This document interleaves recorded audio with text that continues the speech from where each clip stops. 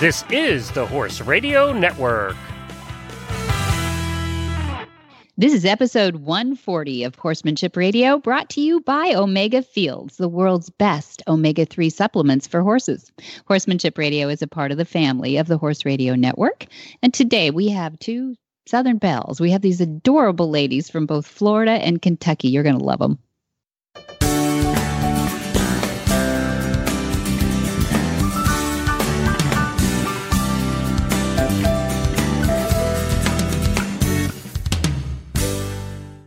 This is Debbie Laux, and you're listening to the Horsemanship Radio. Thanks for joining us. Horsemanship Radio airs on the 1st and the 15th of the month, and I have my producer, Jen, with me today. Hi, Jen. Greetings, Debbie. How are you doing? Yeah. I'm good. I'm enjoying summer and enjoying a little change of weather. We had a soggy year like most people, and I'm really glad to be outside with the horses. Isn't it nice when the weather challenges in whatever part of the world you're in, because every part of the world has weather challenges at certain times of the year. Some people it's winter, some people it's summer, some people it's spring, sometimes it's fall. But it's nice when they settle down and you get through that and you can kind of sigh and just enjoy your horse's hay breath. Yeah, hay breath. That's great. Yeah, because I know the horses must think the same thing too. You know, like, I'm so glad to be done with that season, you know, like sweaty horse blankets and the hay's so much better now. Yeah, the hay's so much little better bubbles now. Around their heads, you know, of things. Yeah. But yeah, it's nice to be outside. In California, people are probably going like seasons. Sure. No. What? You got earthquake season and you got no. You have earthquake season and wildfire season and tax season. Those are your 3 seasons. Yeah. We're through with all those now. We've had earthquakes the last couple of weeks. So it's so cute with Jamie being out here getting an earthquake happening. And I think she told that story on Horses in the Morning, but we haven't told that story here. So it's so cute. I want to hear it. She was adorable. You know, I'm so blessed to have her jump on a plane on her 4th of July and come all the way out to California from Oklahoma. And because she's committed to this horse sense and healing that we have, she's a certified instructor, so that I need 2 people that are in one, and that's her. She's passionate for our program, Horse Sense and Healing, and she is passionate about always on the improve of being a certified instructor. So any chance she gets to work around Dad and the other instructors, you know, she takes it. And I try to be really judicious with when I ask her to come out, you know, that it's really a powerful time for both of us in needs. And it's really asking a lot, though, on a 4th of July weekend to do that with all that she's got going on. So we get her out there. She flies on her 4th of July. She comes in at night and we hit the ground running on Friday. So at the end of the day, I'm like, let's go for sushi. Yeah. And so we go out to eat, and we might have had a little warm sake on the side there, a little bit. Yeah. And we come back and she's leaning on this rental car that she's got in our driveway, saying, you know, what's the plan for tomorrow? And that was really fun. And, you know, we'll do it. And she leans back and the car goes, Grick. And I said to her, like, wow, that's a really cheap rental car. You can move it to lean on it. And she laughs, and I said, but it can't be an earthquake, because I promise we already had that yesterday and they're done, you know, so you're here at the safe time. I go into the house and the big chandelier in the front room is swinging. Oh, no! Guess what happened when she leaned on the car? That's actually the moment we had an earthquake. Wow.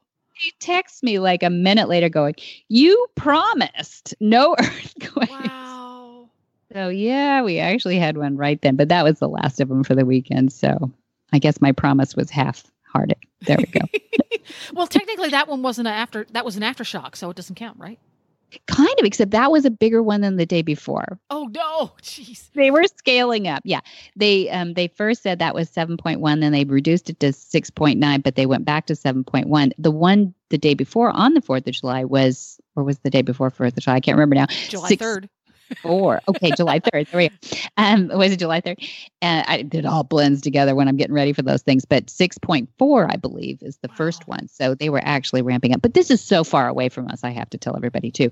It's, you know, hundreds of miles away from us, which is pretty incredible. You can feel it that much. Yeah.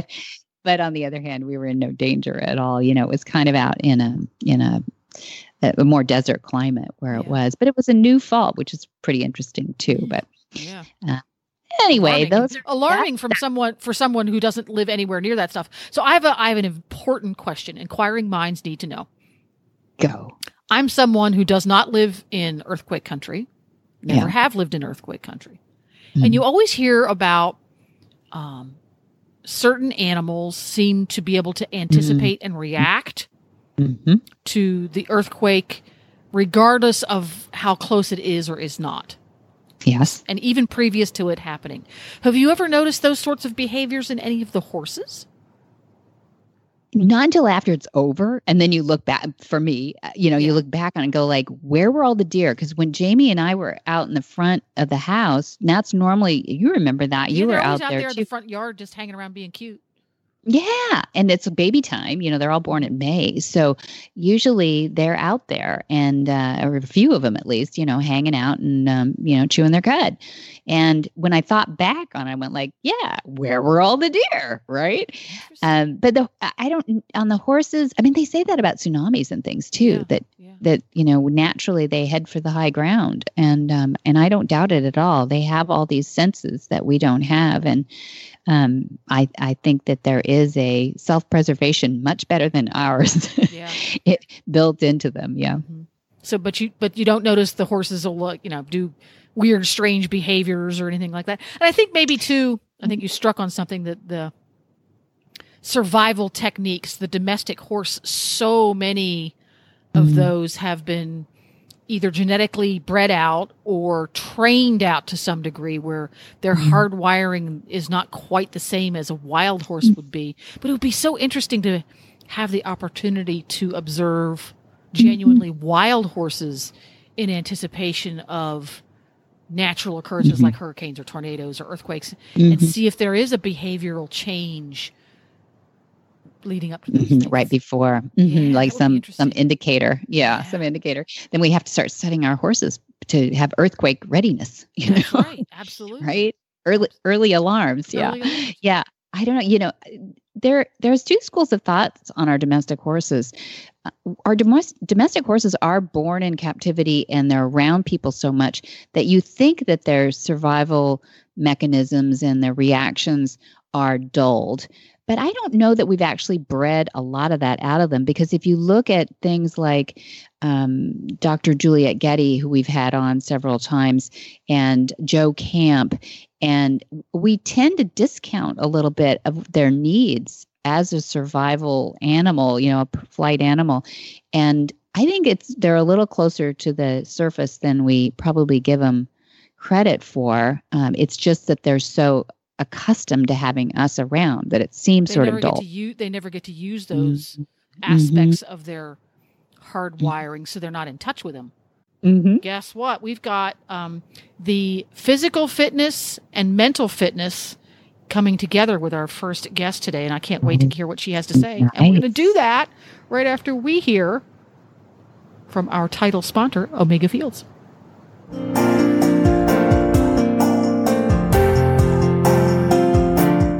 Hi, Joe Camp here to share about Omega Fields.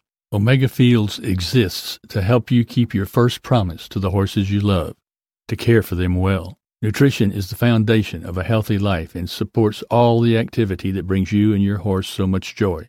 Omega-3s from flax are the cornerstone of that foundation. So, coupled with the finest ingredients in their proprietary Pure Glean flax stabilization process, they created Omega Horse Complete, Omega Nibblers, low sugar and starch, Omega Antioxidant, and Proventum Probiotic soft treats.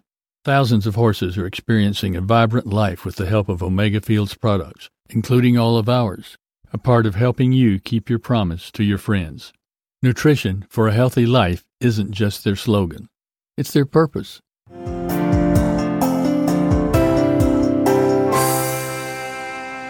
Ashley Mancuso is a horse trainer, dressage rider, filmmaker, and yoga instructor. She uses yoga to facilitate a better connection between horse and rider.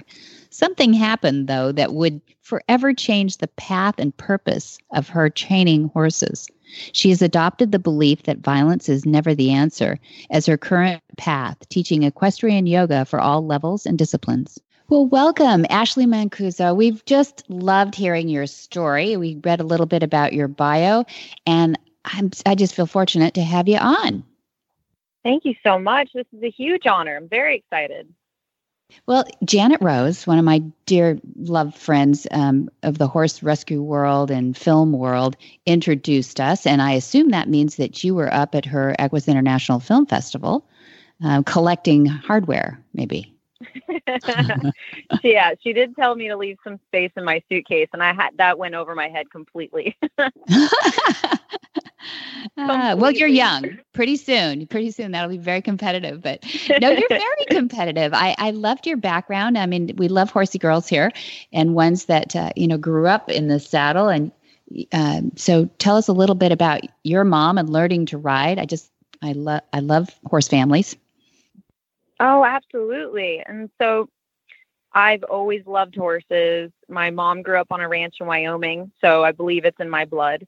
Mm. And we started riding the minute that I said I wanted to. So I was about 3 years old and on the front of her saddle. And from then on, I started taking riding lessons and got into a program when I was 6, United States Pony Club, and really did my first recognized event when I was 7 on a little 12-hand pony that I swear was, looking back, she was a stinker. I mean, she was the one that taught me how to have that tough kind of cowgirl energy and, get the pony over the jump.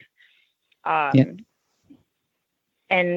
gosh, I mean, it was full speed ahead from then on with the Pony Club, and went to my HB rating and competed through 3-day eventing up through the training level until I had an accident in 2011.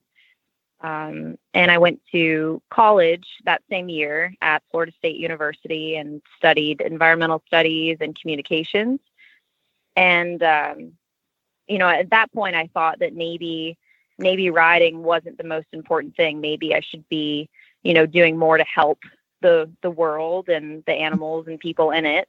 Nice. And so, I kind of took a break there. Mm-hmm.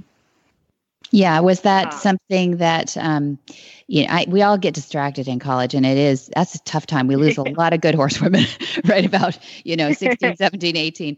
And I think it is something like we take for granted maybe horses a little bit in our life at how powerful they are, or how, how much therapy there are in them.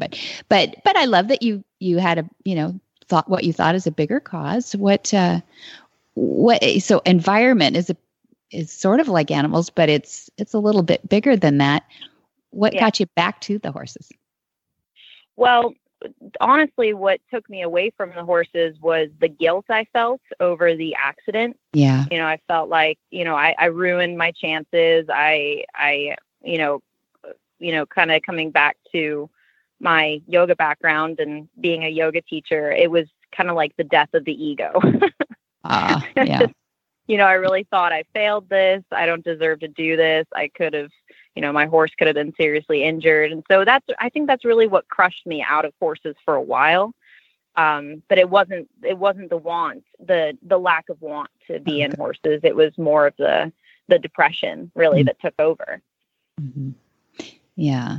And so many girls go through that too, don't they? That, absolutely. Yeah. Or even just not performing to the level that you think you could, or not being able to buy that next horse. There's a lot of reasons. And so what would you say to some of those gals who might actually be going through that right now?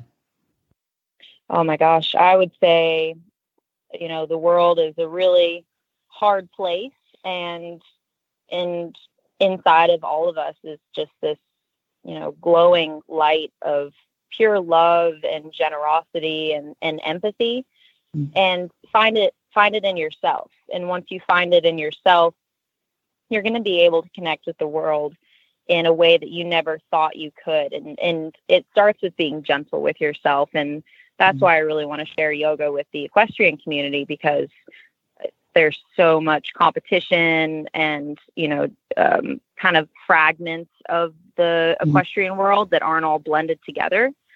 And I think we just need to come back to love for the horse. And in turn, that turns into love for yourself because of, how we take care of these animals and how much we we really do want to make the world a better place.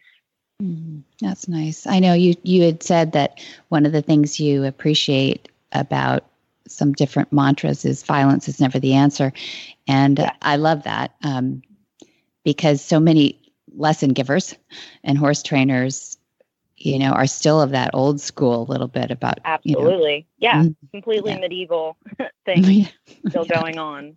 It is. Yeah. Why is evil in medieval? Yeah. There you go. Shouldn't be, right?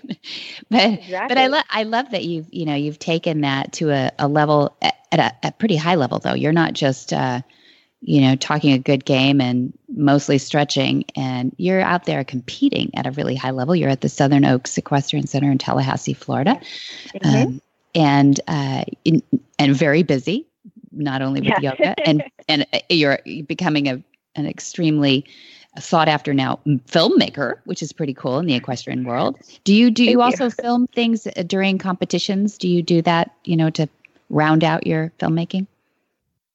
I try, and I'm trying, to really, right now I'm at Southern Oaks Equestrian Center, and, many people know that's where Marcia Hartford Sapp is, just this gorgeous place, and Cobra the Mustang. So he's really my main muse right now. And so I try to keep my focus on him and on the idea of making a documentary about this incredible story.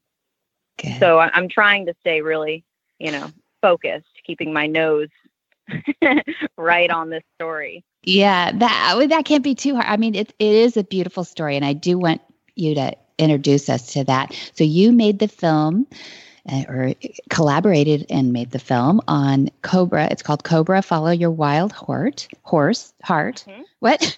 A true journey is never finished. That's it. Follow Marcia and Cobra as they continue to educate the world about the heart and talent of America's wild Mustangs. For anybody who has they've been in a cave, tell us about Cobra and tell us about Three Strikes. Give us the arch story of that one. Absolutely. So Cobra was a 3-strike wild horse, and he had been at 3 different adoption events and been passed up for his age. And, there's so many wild horses in holding pens. Yeah. There's a lot of horses like this.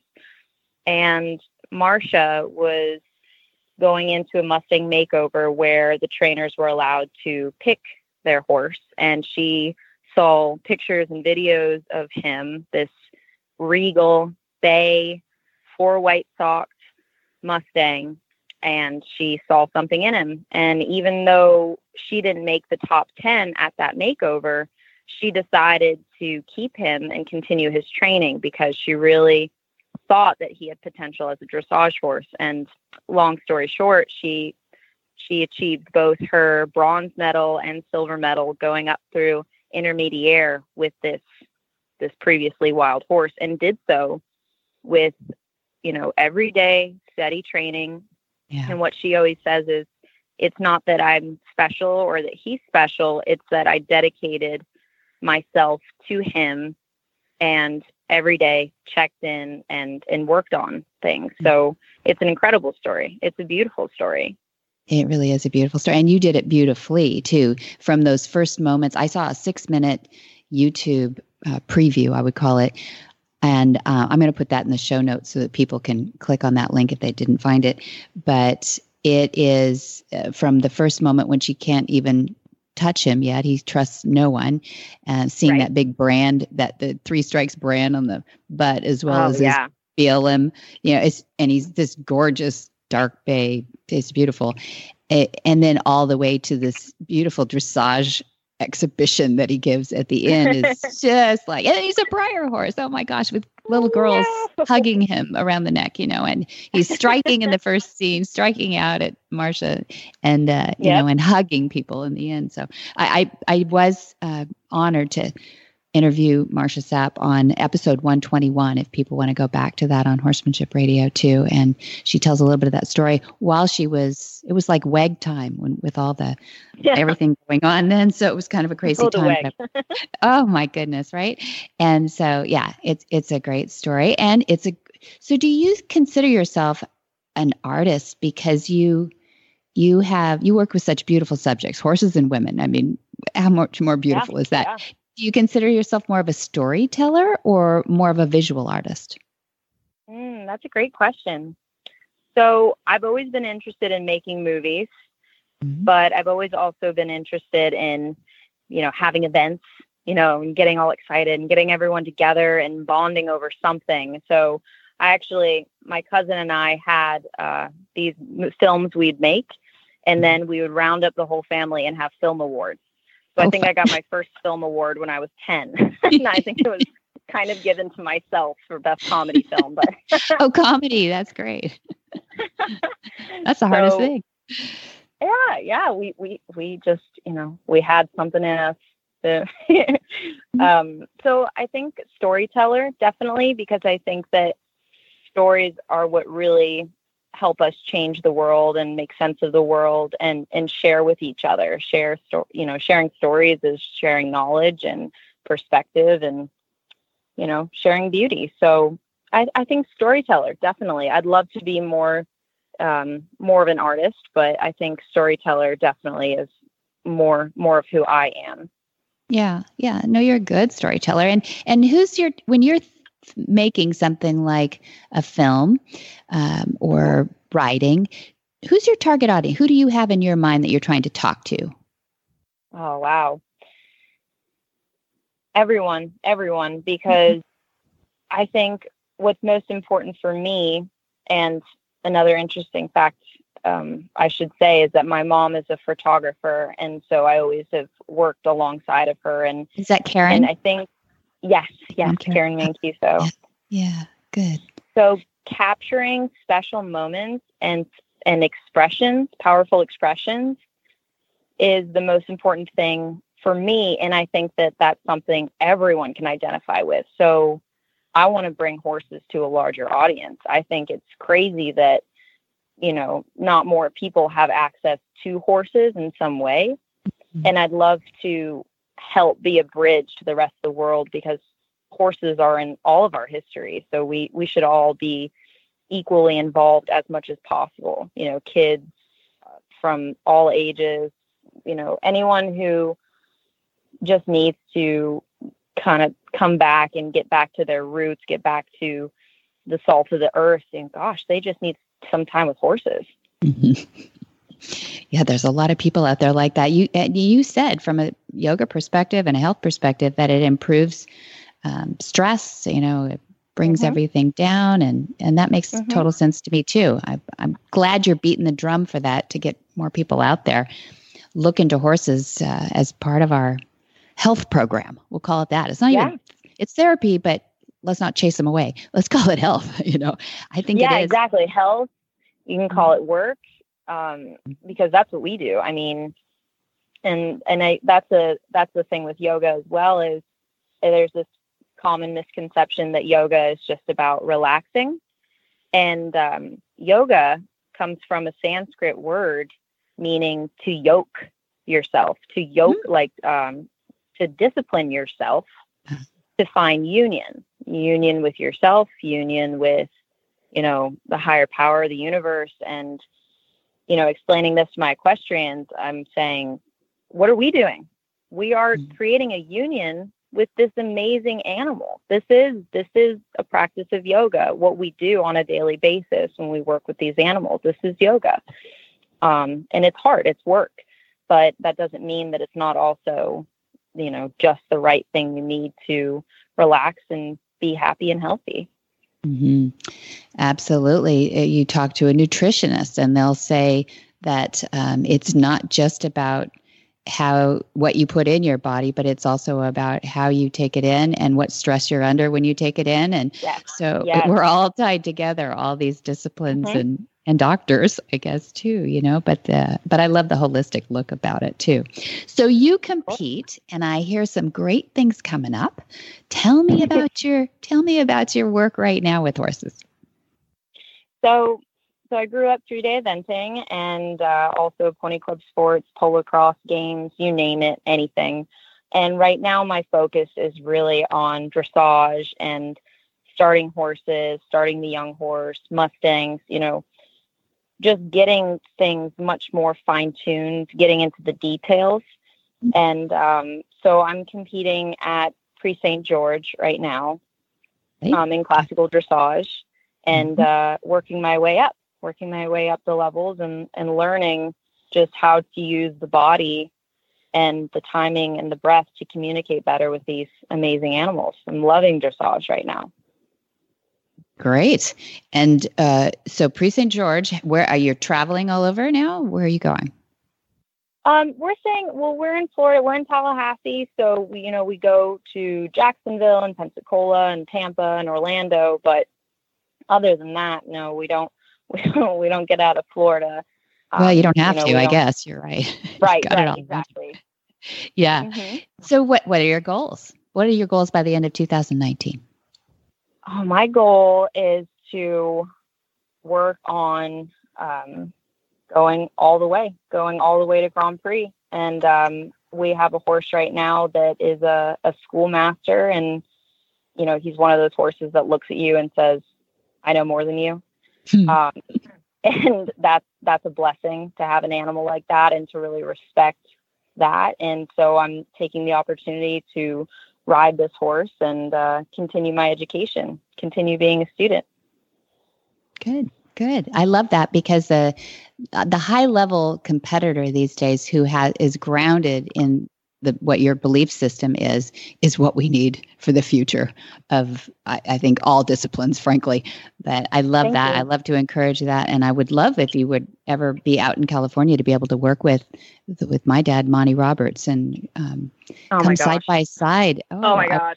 It would be our honor, really, to see this next generation. He loves influencing the next generation with whatever they ask of him. He never knows. He just takes horses for what they are on the day. Yeah. And, I think you're thinking outside the box. It's not a methodology, really. It's concepts, but they're delivered by the horse, not us. Yes, exactly. Right? Exactly. That we work with. Yeah.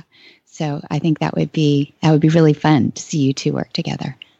I would love that. I'm very excited about the movement right now that he's doing. It's just all, exactly where I think the world should be moving. And it's really beautiful and inspiring to see. Thank you. We've got some, I can't release the names just yet, but we've got some names for the movement next year, our event that we have had now twice in the springtime. And I'm just blown away at how many people are kind of getting us, and they want to be a part of it. And that's what a movement's all about, isn't it? Just yes. Making us move forward, getting better. And I won't even say change, because I think the elements are all in there. Some people might need to change, but really there's a lot of us that are marching forward for the horse and using the horses in many aspects of life with children and veterans and everything. So I'm so glad that you get us. Oh, absolutely. I mean, I'm trying. I definitely don't claim to be an expert ever. I think that the people I look up to the most are, the ones like Monty who say, I'm still learning. And I'm not, I'm just as much a student as I am a teacher. I think that that's a really beautiful thing. And my yoga instructor, Timmy Bender Howard, is very much always coming back to that idea that she is a student, we're her students, but we all teach each other and move forward together. That's wonderful. Well, thank you, Ashley Mancuso, for being on Horsemanship Radio. It's lovely to talk to you, and I can't wait to meet you in person, and I can't wait to work with you. Yes. It'll be fun. Yes. Thank you so much. It's been amazing. I'm really blessed. Thank you. Where do people find you? Where do they go to follow Ashley? So right now, honestly, Facebook is the best spot. I'm Ashley Mancuso, and you'll see me. I'm the one doing yoga with the horses. Lovely. And, we'll recognize you're beautiful. You're beautiful as well as the horses. So, Okay. So we will go looking for you there. And hey, beef up that Instagram too. We want to see more of your videos on there too. So make some absolutely. More yeah, good. Okay. Thank you, Ashley, for being on today.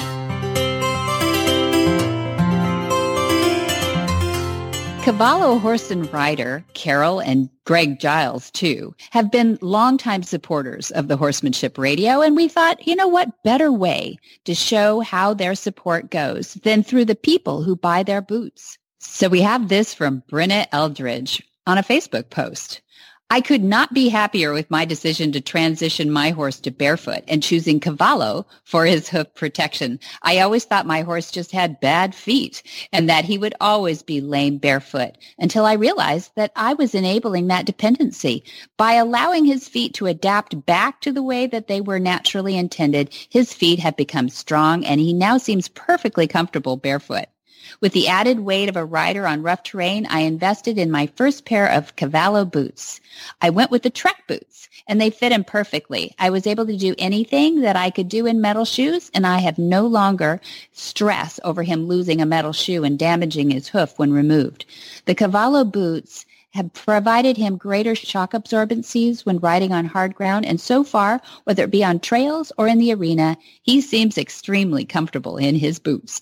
I do a variety of riding, including trails, gaming, and drill, and I'm excited to get into the gaming season to put truly those boots to test. I believe that in horsemanship, you have to pick methods that make the most sense to you.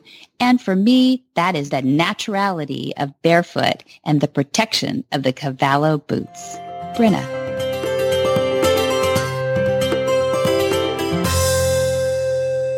Olivia Warner is 12 years old and she resides in Winchester, Kentucky. Her parents could see her love for horses early on, and she started riding on her own at age 4 years and competing, too, in her first show at age 5. Recently, Olivia trained her first Mustang for the 2019 Kentucky Extreme Mustang Makeover with her filly Gypsy from Nevada. They placed 12th overall out of 38 youth from all over the U.S. Her future goal is to gentle and rehome as many of the herd management areas as she can and aspires to be a professional horse trainer too. Welcome, Olivia Warner. Hey, I am so glad to talk to you. Hoo-hoo. You are the very first 12-year-old I've ever interviewed about participating in a Mustang makeover. Do you believe that? No, that's cool. No. Yeah, it's pretty cool. I'm very excited to chat with you today. But the first thing I wanted to tell everybody that I read this article about you in your local paper a couple of months ago.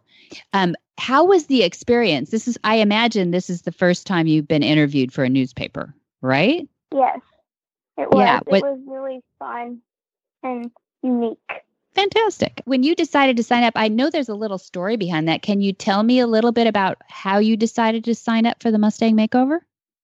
Well, last year we went to watch the adults, and they had the youth perform before the adults did. And I asked my mom, can I do that next year? And she's like, maybe. And they weren't supposed to come back until a couple years. So they're like, I said, now they're coming back, so you have to let me do it. And she's like, well, okay. So she said it was okay? We ended up going. Yeah, but there was a little surprise. I love the little part of the story I read that how they told you it was okay. Yeah, a little Mustang car. Tell me about selecting your horse. Well, we don't get to select our horse. They come picked for us, and then you go to the holding pens and pick your horse up. And where are the holding pens? And there's one in Ohio and Texas. They're all around. Where'd you go? We went to Tennessee. To Tennessee. And so they pick them for you, but what's the age of the horse? That has to be an age range, probably, right? To 2-year-olds. Yearling to 2-year-olds. What's yours? What's the name of your horse? Gypsy. And how old was Gypsy when you chose her or him? Well, we think that she was a year old. Right now, we think she's a year and a half because she is very small. Mm-hmm. Have you teethed her? Have you reached in her mouth and can you tell from her teeth? Yeah. Yes, we have. Okay. Now, I know you've been a horseman for a long time. Do you feel like you're pretty accomplished at this point? Yeah, I think we've come very far since like the first day. Yeah. What was the first thing you did when you got her home? We let her settle, and then in a couple of days, we actually started putting the halter on, and then took her out to a round pen. Oh, you work in the round pen too. So was it a little bit of a challenge to get that first halter on? Yes, we couldn't get it on with just standing. We actually had to pin her up because she was like biting, kicking at you when you got near her. So we had to like make her get confined where you could put it on. Mm-hmm. Yep, she's a real Mustang. and did you get excited about her? Does she have a Frise brand there? That hieroglyphics that kind of yeah. And did you look it all up and see what where she was born? Yeah. And yeah. Pretty cool stuff. It's really cool. Yeah. Not everybody knows about that. So you might have to do a school project, let everybody know how that works. So now tell me about, you're going to be in this competition because your horse is chosen for you. How does each day go for you? Do you start small and incrementally, or what was the first thing that you knew that was the first goal that you had to achieve? The first goal was like getting her home and touching her. And letting her know that we're not going to hurt her, and then putting the halter on, and then slowly, gradually going up from there. Okay, and when you got her in the round pen finally, and that must have been a challenge, what did you do first in the round pen? We put a lead rope on her and broke her to lead, which was very hard. What did you do first? Did you do it yourself, or did you have a big burly guy with hairy legs to help you out? Well, my dad helped me. He just like put the lead rope on and made her walk. And then the same day I actually got in there with her to walk her around. Mm-hmm. Did she like your dad better or you better? Me. Ah, that's nice. You knew you had the right horse then, huh? Yep.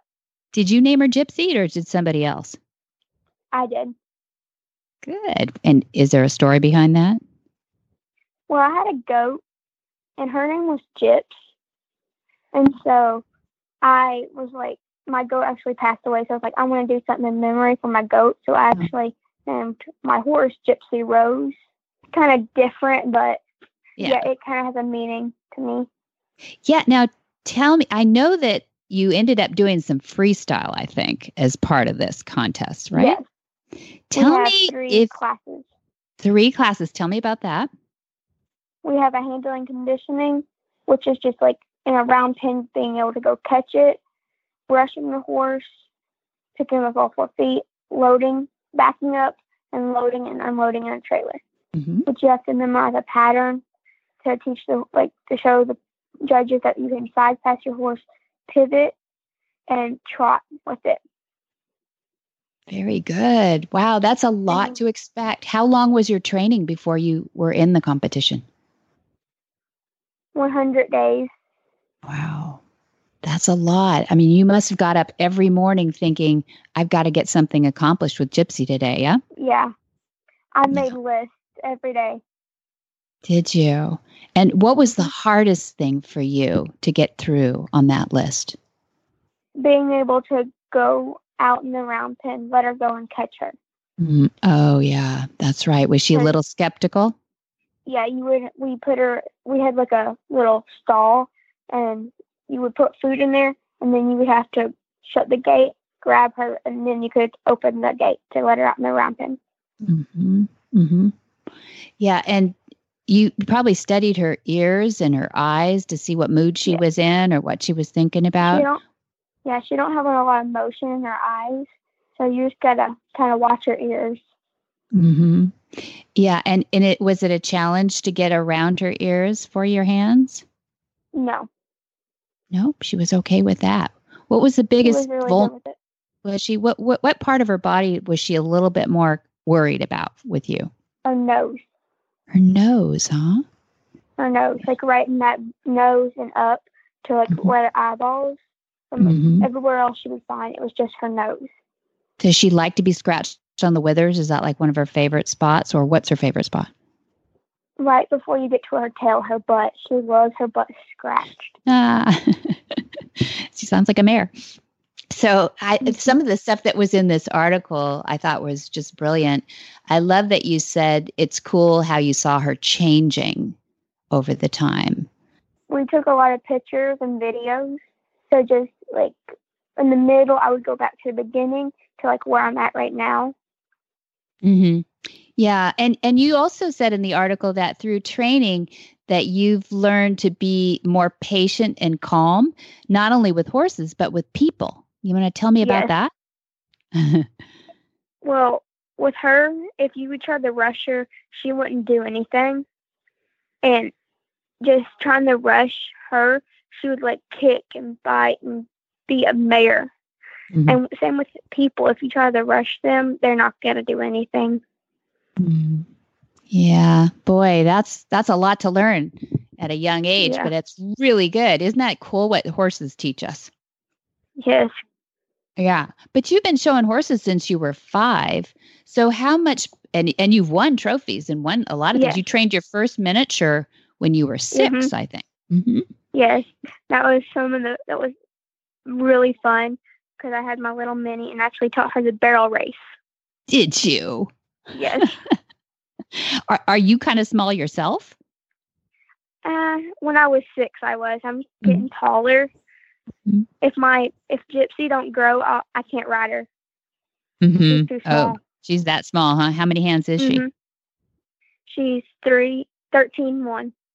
Oh yeah. Well, she's got some size to her too. You'll just have to give her to some young person, right? Yeah. Yeah. I have a little brother that I might let him use her. Perfect. We need more. Oh, and you know what my goal is to get you to say start her. Can you say that? Yes. When I start her in a couple of years. I love it. My brother. Good girl. So you're going to start her at what age then? Around 3.5 to 4. I'm going to start her at 3.5, like with a saddle. At 4, I'm going to get on her and ride her. Good girl. Wear your helmet. So I read also in this article that your end goal is to do this for a living and that you want to rescue and train kill pen horses, being sent to slaughter. How did you come up with that huge goal? Just something that came to my mind. I was like, all these horses they're going to the kill pen, they're going to slaughter, and one horse can make a big difference if I just keep going with it. Mm-hmm. It was just really from the Mustangs, because Mustangs can't be sent to slaughter, so all the other horses can. So if I could do that, and that would make it would make the horse industry a little bit better. Good girl. That's awesome. Well, can you tell us, before we wrap up, can you tell us just a little bit about that experience being in the arena during the freestyle? When we went at the Mustang Makeover, our freestyle, we did the 80s, so which means like really poofy. We had a really poofy dress on. Our hair was all big. And the last 2 performances were really sad, so ours really bumped up the crowd, definitely with the cowboy curtain, and then we went to a spindle. When we did the spindle, we lunged her. I was above her, which is like, because horses obviously don't like anything above them because it could jump down and grab them, like in the wild. So it was like a big thing for something to be above her while lunging. Mm-hmm. So that was really big for her to do. And then we did a trick that I taught her. And then we did a tarp, which the crowd was so happy about because it was like it stayed on her all the time through the poles. And then we did a pedestal, and we got off the pedestal, and I taught her to completely bow, which she learned a week and a half before the Mustang Makeover. Oh, fun stuff. Is there any way, did you have a YouTube of it or anything? Any way anybody can go see it somewhere? Facebook on the EMM page, and my mom has it posted on hers too. Oh, good. Maybe we can put a little link to that Facebook page in the show notes so people can go find it. That's Nikki in the background coaching you, I think. That's your mom, right? Yeah. Well, thank you both, Nikki and Olivia, for sharing a little bit about a Mustang makeover from a 12-year-old perspective. I really appreciate it. And Nikki, and Olivia, I'm so proud of you all supporting the Mustang Heritage Foundation and the Mustang makeovers. So keep up the good work. I really appreciate it. Thank you. Whisper the language of the herd. Listen, you don't have to say a word. It's time for Jamie Jennings to fetch an email from Monty Roberts' inbox and share a morsel of Monty's wisdom in a little segment we like to call Ask Monty. Leave this world a better place than mine. There's magic in the language of the herd. Monty, or Dad, what do you do with a horse that repeatedly runs to the gate? Oh, Debbie, this is a real chance for me because it has been my whole career, this business of causing horses not to want to run to the gate. And one must remember, if the horse tends to pull to the gate, not even run to the gate, but just tends to pull to the gate, the performance goes downhill. And you want your horse to be uncomfortable when you're near the gate, and then perfectly comfortable when you're away from the gate. And so the horse will migrate to the comfort zone. But there's a lot of things along the line that you can do. You should be aware of the fact that horses that tend to run to the gate have been ridden out the gate many, many times. And riding a horse out the gate is not a good idea at any time. I suggest, like in the cutting, you'll see them get off in the herd when they're schooling a horse and lead him out of the herd. Because if you're working the cow and he's thinking about leaving the herd, his tendency will be to advance and do that. Mm-hmm. So getting off and leading out the gate should be one of the first things that you do to stop down this tendency. Should he continue to do it, I would suggest schooling him by going back near the gate and then do a pattern of work there. Small circles is what I recommend. And cause him to be uncomfortable by doing this work. Pretty tough work. And then ride away and get him really comfortable. In rare horses, they will continue to do this problem sometimes. It's just however long you've allowed it to happen, it gets deeper and deeper into their DNA. Mm-hmm. And you need to really go to work on it. And I think also that I should tell you a story about a horse that I had when I was on the team for Cal Poly, and I was in a competition in Oregon. And this horse would tend to bear to the right if the gate he exited was on the right, and he would tend to bear to the left if the gate he exited was on the left. And in this particular competition, where he wanted to go was a big part of it, and you could get hurt if he bore to the right. Mm-hmm. So I get to this arena, and I find there's no gate on the left. Holy moly, what am I going to do? And I go riding around there, and I find a little human gate that you have to take a couple of feet, step up, and then you're in the grandstand. But I didn't care. I opened the little gate, and I jumped him up the 2 feet, and I rode him down through the grandstand and out the people ramp. Oh, my word. He soiled the grandstand, and I had a janitor chasing me. Get out of here, he said. But anyway, Bernie performed beautifully on the show, and he bore toward that gate. It's in their DNA. That's what they will do. I went on to be a world champion with Bernie, and so it worked. If you continue to have this problem, look at your arena, and you will often hear people say, but that's the only gate. Mm-hmm.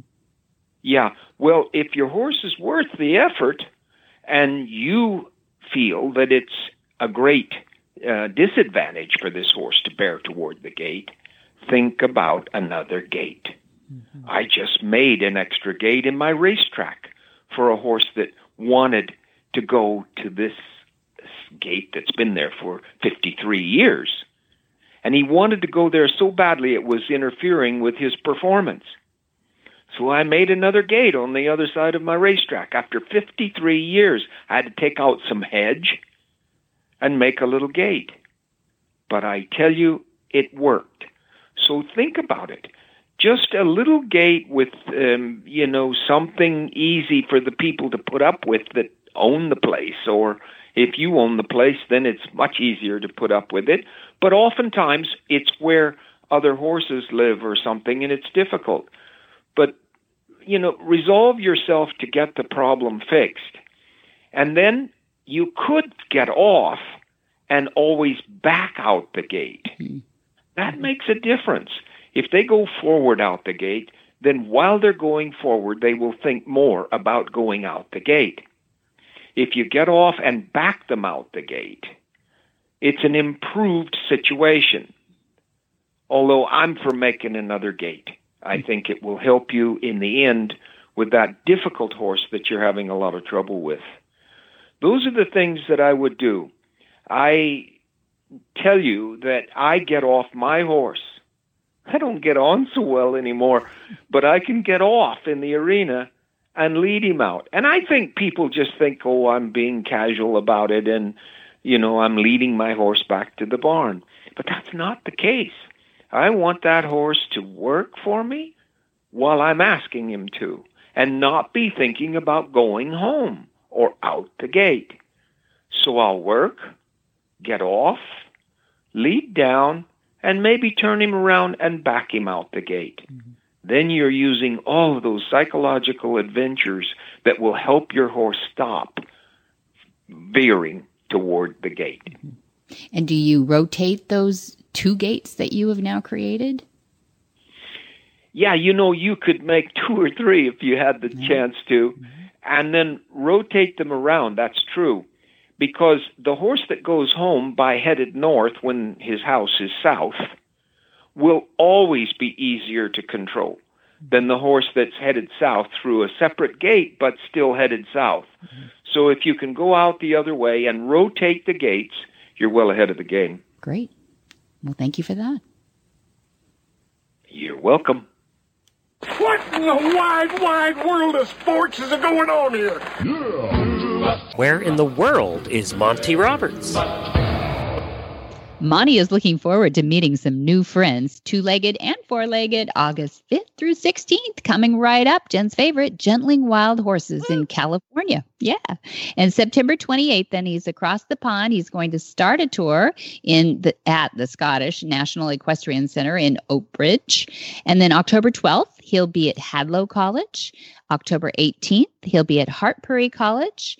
And October 20th, he'll be in Myers Co. College. But stay tuned. We have some dates that might be coming up not only in Ireland, but Poland.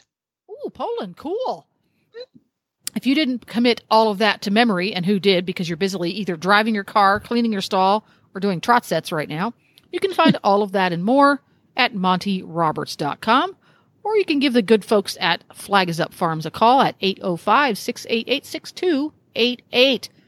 And for details about today's show, go to horsemanshipradio.com, look for episode 140, and you'll find links, photos, and more information about today's guests and topics. As always, we love your feedback. Why do we love their feedback, Debbie? We love their feedback because we make our shows better with your feedback, of course. That's right. And you can follow Monty Roberts on Facebook. Just type in there Monty Roberts. Click like and follow, the one with the little blue check marks. That's the official page. And you can also follow Monty on Twitter, 150 characters at a time, Monty_Roberts, and the same on Instagram.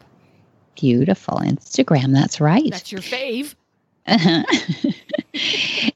And to get the app, too, go to the Horse Radio Network on iTunes, Android, podcast. I mean, it's all, how many places can you get a podcast these days? iHeartRadio. There are many, many, many podcast players. If you go to your app store in your phone and just look for podcast players. There are lots of them. iTunes, of course, is kind of the original.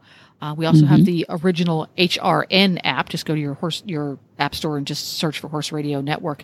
That one is easy because you can say either subscribe to all the shows on the Horse Radio Network, or you can pick and choose just the ones you want. And it works for Android and iPhones.